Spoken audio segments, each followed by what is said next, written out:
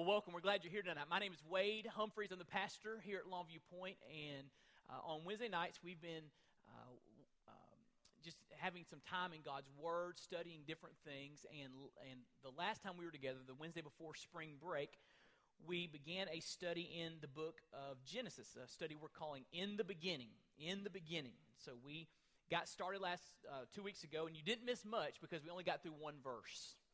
Okay. There are 50 chapters, and we got through chapter 1, verse 1. So you didn't miss much. So if you weren't here a couple weeks ago, glad you're here tonight. We're going to have a wonderful time walking through the book of Genesis. Anyone need a sheet? Has everybody got a sheet? All right.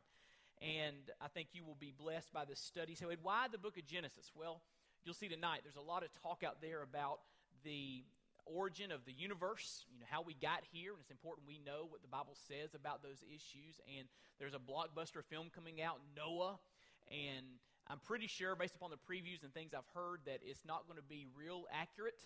And so I thought it'd be a great time for us just to say, what's the Bible say about Noah? It's amazing when you actually read the Bible, what the Bible says. And so we'll study the biblical Noah and get the truth on who he was and what that story is all about. So very excited about studying our way through the book of Genesis. Let me pray for us tonight.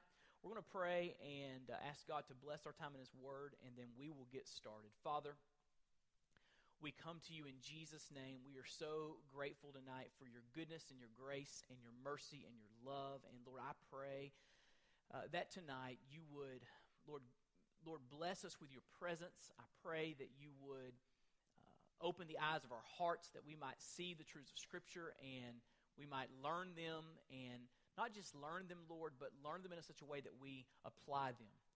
Lord, we don't want to be guilty of being merely hearers of the Word and not doers of the Word. We want to obey what we learn. So Lord, help us to obey what we learn tonight, and I pray that what we study tonight in your Word would be life-changing. It would change our lives, and we'll thank you and praise you for that grace. We love you tonight. And we offer you this prayer in the name of Jesus. Amen. Well, open your Bibles to the book of Genesis. Genesis chapter 1. Genesis chapter 1. We're going to talk tonight about the creation. The creation. Now, if you were here a couple of weeks ago, you remember I said that Genesis answers the big picture questions about life, such as, is there a God? What is God like? Where did we come from? Who are we? Why are we here? What went wrong? How do we fix it? So those big picture questions that everyone wants to know. I'm talking about Christian, non-Christian, regardless of where someone lives. They want to know the answer to these questions. And Genesis has the answer. If we understand Genesis, we will understand the answer to these vital questions. So here's the first question that we want to look at. Last week or 2 weeks ago, we talked about the question, is there a God, and what is God like? We answered those two questions from God's Word. But tonight we're going to focus on that third question, where did we come from? Where did we come from? Now I want you to hear me carefully concerning what I'm about to say. Everyone agrees. Atheists, Christian, you name it. Everyone agrees that has intellectual integrity. Everyone believes that the universe had a beginning. The question is, to use maybe poor grammar, what begun it? Right? What begun it? What precipitated the beginning, or in our instance, who precipitated the beginning of the universe? The hotly debated issue is this: how does one explain the beginning and the current state of the universe? How does one explain the beginning and the current state of the universe? Now, I want to begin by looking at some different options that people offer to explain the existence of the universe. These are different things that people say to try to convey their thoughts about the reason the universe exists, the reason we exist, the reason we are here right now. The first is naturalism / evolution, because they are closely related. Naturalism / evolution. Naturalism is the view that nature is all there is. Nature, matter, that's all there is. There's nothing in the unseen realm. There's nothing supernatural. Everything that exists, that is real, according to this view, is matter, nature. Carl Sagan wrote a famous book called Cosmos, and his famous line in that book was, the cosmos is all there ever was, all there ever is, all there ever will be. In other words, he's saying there is no God. It's just the cosmos. And that's the view of naturalism. Naturalism says that natural causes working on their own, you got to remember that, on their own, are capable of producing everything that exists. Naturalism says that natural causes working on their own, no outside force, but working on their own, are capable of producing everything that exists. So something as intricate as the eyeball, with all the different parts that make it up, they would say that nature, through a series of long evolutionary modifications, has given us the eyeball. And nature did it on its own. There was no outside force working in that. It was just nature doing its thing, evolving. And that's the view of naturalism. Now, popular theory built upon the foundation of naturalism is the evolutionary theory. You've heard of that, the evolutionary theory, and that comes largely from a book written by Charles Darwin in the 19th century. His book was titled On the Origin of Species. Now, it's interesting in today's time when you see this book mentioned, they just call it Origin of Species. It actually had a much longer title, and it's there in your notes. On the Origin of Species by Means of Natural Selection, or the Preservation of Favored Races in the Struggle for Life. You don't see that long title, but that was Darwin's title, and that idea of favored races, only the strong survive. You have races that are superior to other races, led to a lot of atrocities in the 20th century. It led to the views that undergirded Hitler's genocide of the Jews and other atrocities, that Hitler was trying to get to a master race. And it was built upon this idea of only the strong survive, natural selection, that was popularized by the writings of Charles Darwin. Now, that's the ugly side no one wants to talk about when it comes to evolutionary theory, but you can't deny what history shows us. And I gave you a definition for evolution there, and I used the evolution from a website, berkeley.edu. In other words, these are folks that believe in evolution. All right, this is not the Baptist preachers, straw man. I'm not kind of making some stuff up to make it sound bad. I want you to hear what the evolutionists are saying evolution is. This comes from a website of those who are evolutionists or naturalists. Biological evolution, simply put, is descent with modification, which means groups of organisms descend from a common ancestor. All right, some single-celled organism in some primordial ooze, descend from a common ancestor, and with the passage of time, acquire modifications. So without any outside intervention, an organism began to have genetic modifications that led to all that we see today in terms of species. That's what evolution is. This definition encompasses small-scale evolution, which is changes in gene frequency in a population from one generation to the next, and large-scale evolution, the descent of different species from a common ancestor over many generations. All right? Some call that micro and macro evolution. And according to Berkeley, evolution helps us to understand the history of life. All right? Here's the explanation of what it's all about. Biological evolution is not simply a matter of change over time. Lots of things change over time. Trees lose their leaves, mountain ranges rise and erode, but they aren't examples of biological evolution because they don't involve descent through genetic inheritance. Listen to this, the central idea, and these are not Wade's words, this is Berkeley, all right? The central idea of biological evolution is that all life on earth shares a common ancestor, just as you and your cousins share a common grandmother. Through the process of descent with modification, the common ancestor of life on earth gave rise to the fantastic diversity that we see documented in the fossil record and around us today. Evolution means that we're all distant cousins. This will bless you. Humans and oak trees. hummingbirds and whales. That's what evolution teaches. I like this quote from John MacArthur in his excellent book, The Battle for the Beginning. If you haven't read The Battle for the Beginning by MacArthur, if you don't have it in your home, it's a great book to buy. MacArthur wrote this: "The naturalist, if he is true to his principles, must ultimately conclude that humanity is a freak accident without any purpose or real importance. In other words, remember they said that it's descent through modification, genetic changes with no outside force working. So these things just happen naturally, okay? There's no rhyme or reason to it. It just happened, and we're trying to just understand that it happened, and there's no reason behind the reason behind it happening."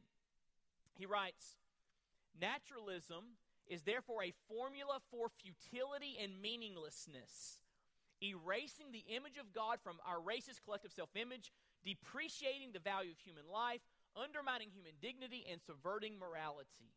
That's John MacArthur's take, and I believe it's an appropriate take on naturalism. But naturalism, evolutionary theory, you need to understand, rules the day in our academic institutions. And it rules the day when it comes to popular media. It rules the day when it comes to the entertainment industry, and all of those different arenas in society. When they hear someone espouse a creationist worldview, they turn their wrath on that person and shout them down and try to make them look foolish. And so we need to understand that naturalism rules the day. I grew up, going to school. Parents sent me to school, and I was a Christian. I professed my faith in Christ. I believed the Bible. The preacher preached. I believed what he was saying, and I was a Bible-believing Christian. And I started to go to school, and I had biology class, and we just learned evolutionary theory and saw all the little charts. You went from a fish or from a monkey, and then different forms of humanoids, and eventually there's a man walking. And you see those pictures there, and fish to a dinosaur, and all these different things. And or dinosaur to a bird or whatever. And you see all these different pictures, and without even critically thinking about it, I said, well, that sounds plausible. I mean, it makes sense. There's fossil records, and, there's carbon dating, and so, yeah, okay. So for a while there, because I never really thought about it, I had these parallel tracks running in my mind where I thought, okay, the Bible's true, and, evolutionary theory, that must be true too. And it never occurred to me that those both can't be true. What we're about to study in chapter 1, that can't be true, and evolutionary theory be true at the same time. I'll talk some more about that in a moment. And so there came a time in my life where I realized those two worldviews clashed. I had to evaluate the evidence and say, is there good evidence for what I believe? Why do I believe what I believe? It was a good process for me to go through, but my beliefs, even in high school, in college, were under attack. It was deemed silly not to hold to the evolutionary theory. I mean, they just couldn't imagine someone not being a naturalist. And so I would say that is the prevailing view in our culture today when it comes to academia, when it comes to entertainment, when it comes to popular culture. That is the prevailing view. But here's a second view for why the universe exists, why we're here. It's creationism. Let's write the word creation and put an ism on the end. Creationism. And to describe that view, I've given you a definition from Alan Ross in his great book, Creation and Blessing. Here's what Alan Ross says creationism is.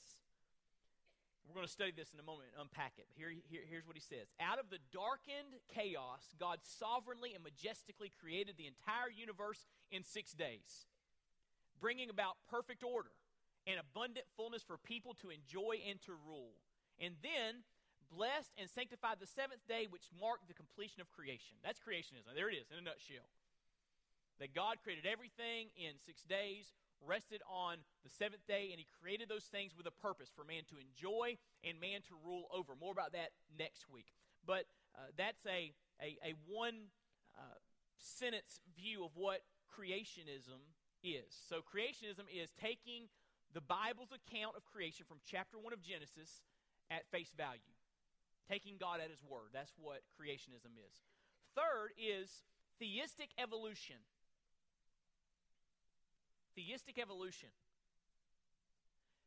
This view states that God used evolution, theistic, as a means for creating. God used evolution as a means for creating. So these are folks trying to reconcile both worlds. Okay, I know that, Wade's talking about the Bible and all of that, but I've been to biology class and I've seen the charts, and so I believe that is a good, theory, a plausible theory, and so maybe I can bring these two things together. And people attempt to bring those two things together using theistic evolution, saying, well, what everyone's saying, all the scientists are saying about evolutionary theory is true, but God's the one that set it in motion. So God used evolution to get what he wanted through millions of years, eventually, a world that is inhabited by humans. Okay? So God was using evolution to get to what we have today. Okay? More on that in a minute, okay? That's theistic evolution. I think it's fraught with difficulties, and I'll show you why as we work our way through. So here's a good next question. We looked at some different, and there are other different theories out there, but these are the three that most of us will deal with in our lifetime. Here's what we need to ask ourselves. What does the Bible say? That's always a great question. If you find yourself confused or perplexed and you're trying to figure something out, ask yourself, what does the Bible say? That's a great question. And listen to me.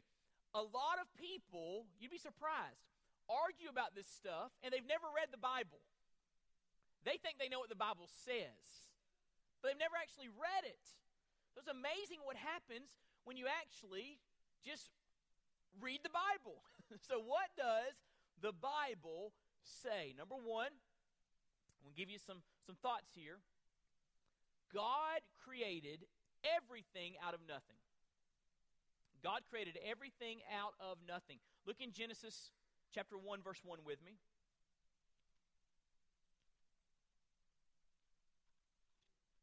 We talked about this a little bit last week.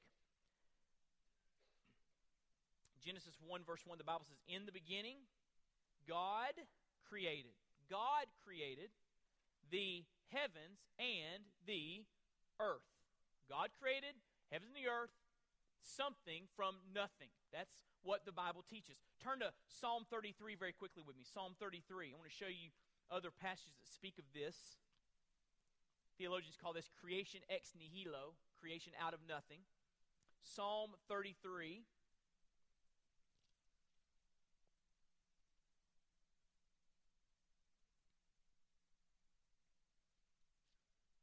How's it going? Do I sound like Adrian Rogers yet? My voice getting deeper, is it? All right. Psalm 33, verse 6. The Bible says, by the word of the Lord the heavens were made, and by the breath of his mouth all their host. He gathers the waters of the sea as a heap. He puts the deeps in storehouses. Let all the earth fear the Lord. Let all the inhabitants of the world stand in awe of him. For he spoke, and it came to be. He commanded, and it stood firm. So God's the one that spoke, and everything came into existence. Everything that is in existence came to existence because he spoke. Now, turn to Hebrews with me in the New Testament. Hebrews chapter 11.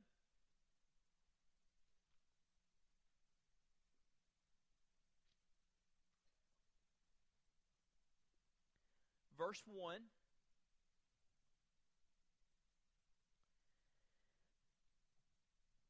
Now faith is the assurance of things hoped for, the conviction of things not seen. For by it the people of old received their commendation. By faith, watch this, we understand that the universe was created by the word of God, so that what is seen was not made out of things that are visible.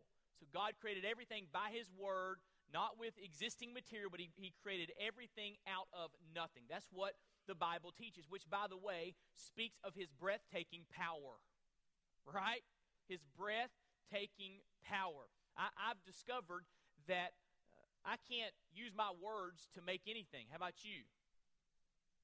I mean, you don't walk into your kitchen and say, soup. I mean, that'd be nice, right? Doesn't work out so well. You know why? We're not God. But when God speaks, things happen. That's what the Bible teaches. Now, here's the second thing that the Bible says about creation. And this is going to blow your mind. A lot of people don't think about this, but it's all over the Bible. all three persons of the Trinity were involved in creation. Remember I told you last week that Genesis 1:1 speaks of the triune God. One God in essence and nature existing in three persons. Who are the three persons of the Godhead? God the Father, God the Son, God the Holy Spirit. One of the songs I love singing with my kids at night at bedtime is the doxology because it's good theology. Praise God from whom all blessings flow. At the very end of the song it says, praise Father, Son, and Holy Ghost, the Trinity. And so I love to remind my children that God is one. There's one God, but the essence of God, the nature of God, the godness of God, if you will, exists in three separate, equal, eternal persons. God the Father, God the Son, God the Holy Spirit. So God the Father, God the Son, God the Spirit all possess the essence of godness, the one essence of godness. That makes sense? Of course it doesn't. It's bigger than for us to wrap our minds around. But it's what the Bible teaches about God. We articulate what the Bible says, but we can't fully grasp what that's all about. But the Bible clearly speaks of the Trinity, and the Bible teaches us that all three persons of the Trinity, God the Father, God the Son, God the Spirit, were involved in creation. They're all eternal. They were there before creation, right? All three. They were there before creation, and they were all involved in it. So let me show you this in the Bible. Turn to Genesis chapter 1.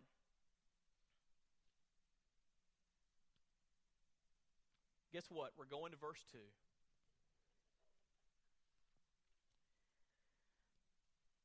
The Bible says the earth was without form and void, and darkness was over the face of the deep. And so it seems here that God created the materials that he was going to then put into order. More about that in a moment.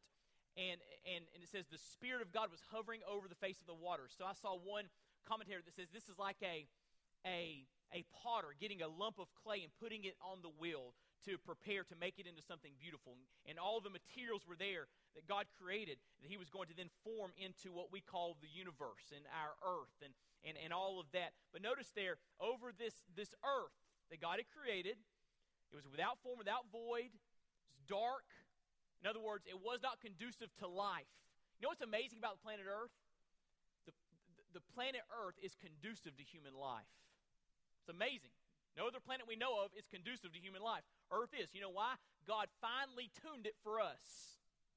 But in this moment, the earth was not ready for humans. It was not in its finely tuned state. But notice what the Spirit of God's doing. Holy Spirit, third person of the Godhead. The Spirit of God was hovering over the face of the waters. This word hovering is used over in Deuteronomy, I think it's around 33, to speak of a bird fluttering over its chicks. And so the Spirit of God is just hovering over the earth. It's not ready for humans yet. And he's ready to do his Father's bidding.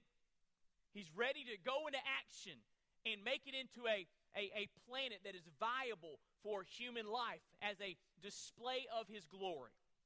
So we see here the Spirit's involved. Of course, God in verse 1, we would probably relate that to God the Father. He's involved. When it says God said in verse 3, and God said in verse 6, and God said in verse 9, we would say that relates to God the Father taking the lead role in initiating creation. But you say, what about Jesus? Where was Jesus in all of this? Well, turn to John chapter 1, verse 1. This is really good. You're going to like this.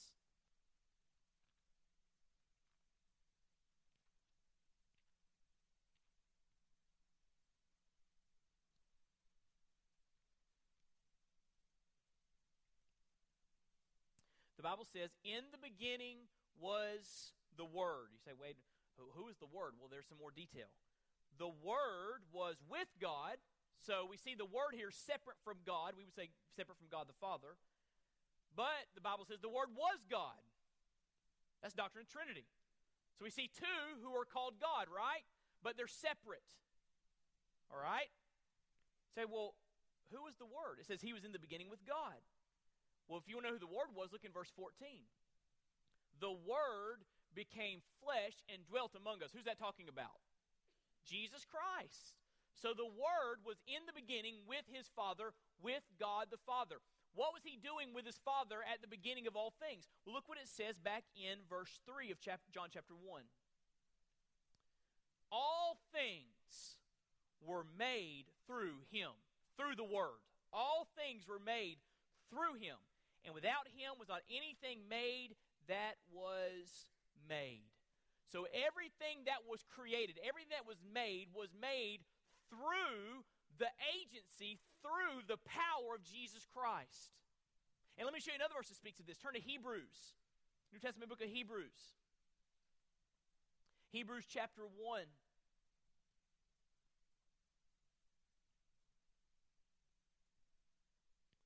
Verse 1. Hebrews 1 verse 1. Long ago, the Bible says that many times and in many ways God spoke to our fathers by the prophets, but in these last days he has spoken to us by his Son, whom he appointed the heir of all things, through whom also, what's it say? He created the world. And so God the Father created the world through the agency, through the power of Jesus Christ. And so I don't know what all that looked like. I wasn't there. But we know that the Father had a role in creation. The Son was the agency through whom God created everything. And the Spirit is there hovering. The Spirit is there in the creative act. So all three persons of the Godhead are involved in creating everything. That's pretty awesome, isn't it? Incredible what the Trinity has done in creating the universe. All three persons were involved. Now here's the third thing. Here's where we're going to spend most of our time. What does the Bible say? God used a process. And the process was not evolution. The Bible tells us the process that God used. And this process is defined in Genesis chapter 1 verse 1 down through chapter 2 verse 3. These verses describe that process. And the process can be summed up in two statements. First of all, God formed and filled. Turn back with me to Genesis chapter 1. I want to show you this. This is really powerful. God formed and filled. So remember, in verse 2, we see the earth in its uninhabitable.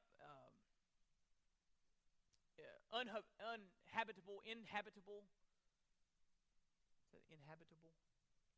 Uninhabitable state. All right? Thank you. Uninhabitable state.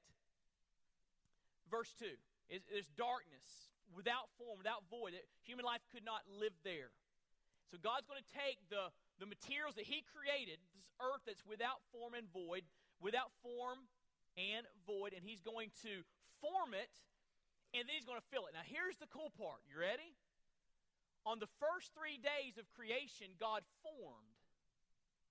And on the next 3 days, God filled what he formed. Now, a lot of people don't get that. They just kind of read through the days and look at what God created. But what God's doing there is he's forming. It was without form, but it was also empty, it says in verse 2. So he filled up the emptiness with something. Let me show you a chart to help you to understand this. Let's put the chart up on the screen. This is a chart that helps you understand how the problem that the earth was created, the earth was formless and empty, how it was dealt with. We'll get up, there it is. How it was dealt with. So notice there on the left side of the chart, we see what God did to form. Day 1, he formed light and darkness. Look what it says there in verse 3. God said, "Let there be light." Love that verse. And there was light, and God saw the light was good, and God separated the light from the darkness. God called the light day, and the darkness he called night. And there was evening, there was morning the first day. So on the first day, God created light, and there was this difference between light and darkness. Now, it needed to be more specific. He's gonna fill it up in a little bit, but he's forming light and darkness right here in this verse. On day 2, back on the chart, day 2, he formed the sky and the sea. Look what it says there in verse 6.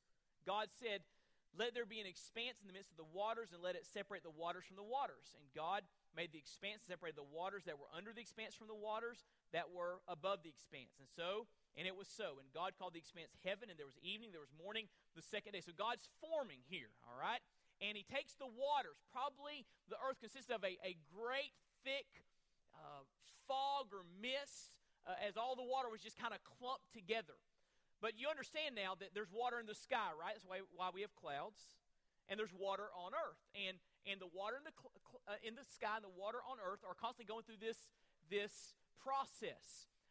So we have what we call precipitation. That's constantly happening in our world. Well, this is when it all started. God took the waters and put some up in the sky, separated by what he called the heavens, or the sky, the blue sky you see outside. And he put some water on the ground, what we would call oceans, lakes, rivers, ponds. And so because of what God did in day 2, we have clouds in the sky and water on the ground. Everybody got that? God's just forming here. He's taking the clay, and he's making beautiful things happen here on day 2. It says in verse 9, God said, "Let the waters under the heavens be gathered together in one place. Let the dry land appear." And it was so. And God called the dry land earth, and the waters that were gathered together he called the seas. And God saw that it was good. This is day 3. God said, "Let the earth sprout vegetation, plants yielding seed, and fruit trees bearing fruit in which is their seed, each according to its kind on the earth." And it was so. The earth brought forth vegetation, plants yielding seed according to their own kinds, and trees bearing fruit in which is their seed, each according to its kind. And God saw that it was good. And there was evening, there was morning, the third day. So let's look at the chart again. Let's look at this chart to help us understand what God's forming on day 3. I'm giving our guys a workout with the new stuff. All right. Day 3, God formed fertile earth. All right? There was this earth that separated from the waters. So if you look at a globe, you'll see that much of the globe consists of water covering the face of the earth, but much of the globe is covered by land mass. And God did this on day 3. He's forming things up, and this earth that he formed was fertile earth. All right? There were trees there that were able to bear fruit and yield their seed. And so this is the day that God put all the wonderful vegetation on the earth so that we can enjoy it. That's day 3. So the first 3 days God formed, all right? Light and darkness, separated the waters, and then put fertile earth in the midst of the waters on the earth. That's God forming. Everybody got that? Now the next 3 days of creation, God's going to fill it up. Because remember the problem in verse 2. It was formless and void or empty. So the first 3 days he dealt with the formlessness and made it into something. The next 3 days he's going to deal with the emptiness. He's going to fill it up. So how did God fill it up? Well, look what it says on day 4. God said in verse 14, "Let there be lights in the expanse of the heavens to separate the day from the night. Let them be for signs and for seasons and for days and years. Let them be lights in the expanse of the heavens to give light upon the earth." And it was so. And God made the 2 great lights from our perspective on earth. The greater light to rule the day, that's the sun, and the lesser light to rule the night and the stars. And we know that the moon reflects the light of the sun. Pretty awesome reality. And it says he also put the stars in place. And God set them in the expanse of the heavens to give light on the earth, to rule over the day and over the night, to separate the light from the darkness. And God saw that it was good. There was evening, there was morning, the 4th day. So on day 1, God created light and darkness, but it was still empty. He needed to make it into something, and he filled it up on day 4 when he made the greater light, the sun, and the lesser light, the moon, for the light that we receive here on earth. God is filling up his creation. On day 5, God created the aquatic animals and birds and filled up the waters in the sky. Look what it says in verse 20. And God said, "Let the waters swarm with swarms of living creatures." All you fishermen ought to say amen right there. All right? "And let birds fly above the earth across the expanse of the heavens." All you dove hunters, quail hunters. All right? So God created the great sea creatures and every living creature that moves, with which the waters swarm according to their kinds, and every winged bird according to its kind. And God saw that it was good. And God blessed them, saying, "Be fruitful and multiply, and fill the waters and the seas, and let birds multiply on the earth." And there was evening, there was morning, the 5th day. So you see all of these animals that are in the ocean and in the rivers and that are flying in the sky. And you say, where'd they come from? They came from day 5. God's filling up his creation. On day 2, he did the sky and the sea, right? He formed it. Day 5, he fills up what he formed. Everybody see the connection there? Day 2 and day 5 go together. I'm from Florida originally, and I always enjoyed fishing on the Gulf, saltwater fishing, because when you throw your bait into the water, you never know what's going to bite it. I mean, you just don't have a clue. Anything can get it in the ocean. And I've spent some time as well doing a little bit of spear fishing on what they call the flats there, right off the coast of Taylor County. And we have a great time. But when you're spear fishing, you're kind of snorkeling along, and you're in some like high grass. You just don't know what's going to swim by you. And it's a little bit iffy sometimes. But you're out there, and it's wonderful because there's so much life in the ocean, and God just spoke. And it was there one day, and He just filled up creation with birds and with fish and all the things that are in the sea. Now, what did He do on day 6? Day 6 corresponds with day 3. Day 3, He created fertile earth. Remember that? He fills it up on day 6. Look what it says in verse 24. And God said, "Let the earth bring forth living creatures according to their kinds, livestock and creeping things, and beasts of the earth according to their kinds." And it was so. And God made the beasts of the earth according to their kinds, and the livestock according to their kinds, and everything that creeps on the ground according to its kind. And God saw that it was good. And then, look what God does here. More about this next week. But God said, "Let us make man in our image." So there's a difference here. Can you see it between all the other animals and man? The other animals God just created. But then God says, "Let us create man in our image." No other animal is given that privilege, right? That's why I believe Christians ought to have sensitivity towards animal life. We ought not to be cruel. The Bible says in Proverbs that a wicked man is cruel to his livestock. We ought never to be cruel. I remember being around some hunters with my dad, and they used dogs to hunt, and I just remember how cruel they were to those dogs. It just made me cringe on the inside. And I don't think Christians should ever be cruel to animals, but we ought to recognize that humans are of much more value than any animal. Much more value, because humans are created in the image of God. That's what the Bible says. I mean, a lot can be explained right there. A lot can be explained, all right?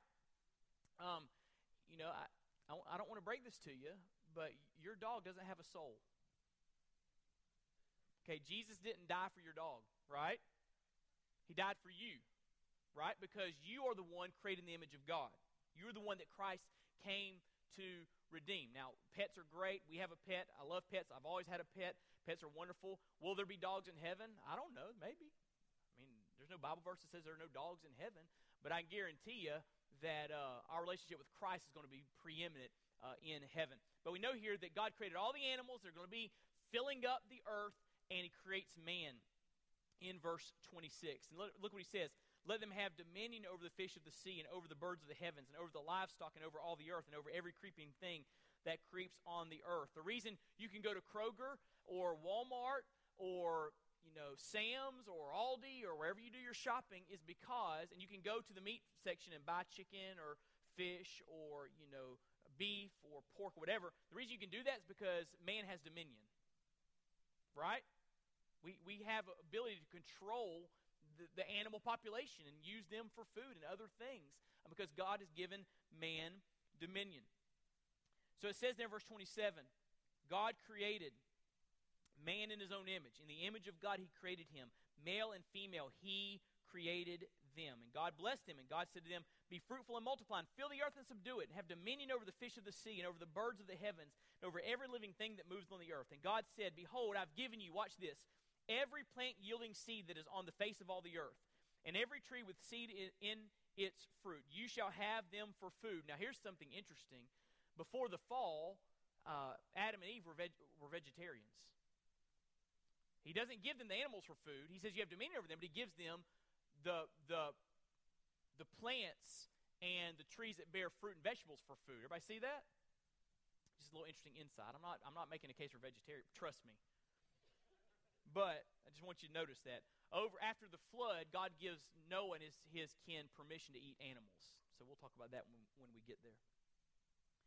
You shall have them for food. Verse 30, and to every beast of the earth, and to every bird of the heavens, and everything that creeps on the earth, everything that has the breath of life, I've given every green plant for food. So here's what he's saying. Not only am I giving you plants for food, I'm giving all the animals plants for food. Real quick side note here. For the biblical account to be accurate, there had to be a time when dinosaurs and humans coexisted. Okay? There had to be. For the biblical timeline to make sense. And people say, how in the world could humans be around the same time there were dinosaurs? Dinosaurs were vegetarian before the fall. After the fall, everything changed. Then the flood, and that changed everything. But we'll get to that later. That was a quick little insight, all right? Look what it says. And, he says, it was so. And God saw everything that he had made. Behold, it was very good. There's evening, there's morning, the sixth day. So I hope you see from this chart. Let's look at the chart one more time. I hope you see from this chart just the beauty of God's creation, the foresight that he had. It wasn't just random. This is God forming on day 1, 2, and 3. And on day 4, 5, and 6, he's filling up what he formed. And then in chapter 2, on day 7, he rests from his labor. And he says, it is good. So that's what God did. That's how he formed everything in 7 days. We'll talk more about rest next week. But just kind of a quick word. Why 6 days? I mean, is God all-powerful? Is he? Yes, according to the Bible, he's all-powerful. So God could have done it in 6 seconds. Right? Or 6 milliseconds. Or 6 minutes. So why 6 days? And why this rest thing on day 7? If God's all-powerful, he doesn't get tired. In fact, the Bible says he doesn't get tired. The Bible says that he never sleeps or slumbers. So why 6 days and then the 7th day of rest? What's that all about? You know what God's doing? God is establishing a pattern, a rhythm of life for us. You work 6 days and you have to have a rest day to recharge and be able to get back out there and do what God's called you to do. And that pattern is all throughout the Bible. That's how God intends us to live. God does not intend us to live without rest. He doesn't need rest. But we do, right? And God took the 7th day and called it a day of rest to show us what the rhythm of our life ought to be. So that's just another quick thing. We'll get to more of that next week.